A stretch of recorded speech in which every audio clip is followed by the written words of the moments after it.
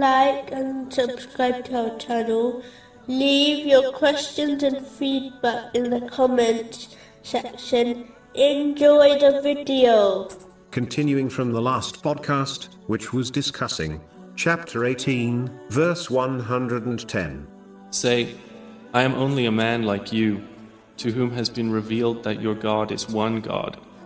Specifically, it was discussing the meaning of the testification of Islam. It is clear from Islamic teachings, some of which were discussed in the last podcast, that loving what Allah, the Exalted, hates, and disliking what Allah, the Exalted, loves, is a clear indication of a person following their own desires, and obeying it over Allah, the Exalted. This attitude reduces one's belief in the oneness of Allah, the Exalted. The following verse makes it clear that adopting this mentality is a deviation from true belief in the testification of Islam. Chapter 9, verse 24. If your fathers, your sons, your brothers, your wives, your relatives, wealth which you have obtained, commerce wherein you fear decline, and dwellings with which you are pleased, are more beloved to you than Allah and His Messenger, then wait until Allah executes His command, and Allah does not guide the defiantly disobedient people.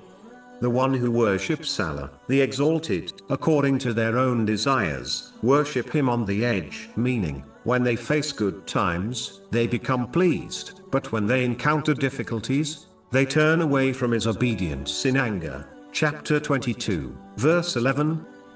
And of the people is he who worships Allah on an edge.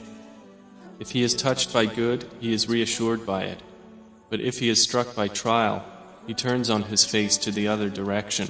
A narration found in Sahih Bukhari, number 6502, informs Muslims how to completely believe and act on the testification of faith, which prevents one being harmed by the fire of hell in the next world. This is to first complete the obligatory duties correctly, while fulfilling all their conditions and etiquettes. Then one must add to this by performing voluntary righteous deeds, the best of which are the established traditions of the Holy Prophet Muhammad, peace and blessings be upon him. This leads to the love of Allah, the Exalted, and causes Allah, the Exalted, to empower every organ of their body, so that they only obey Him.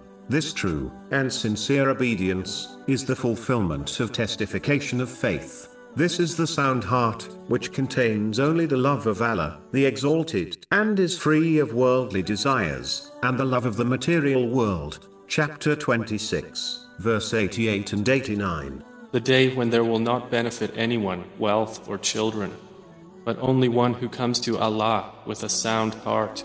It is important to note, this does not mean a Muslim is free from committing sins, but it means they sincerely repent from them whenever they are rarely committed.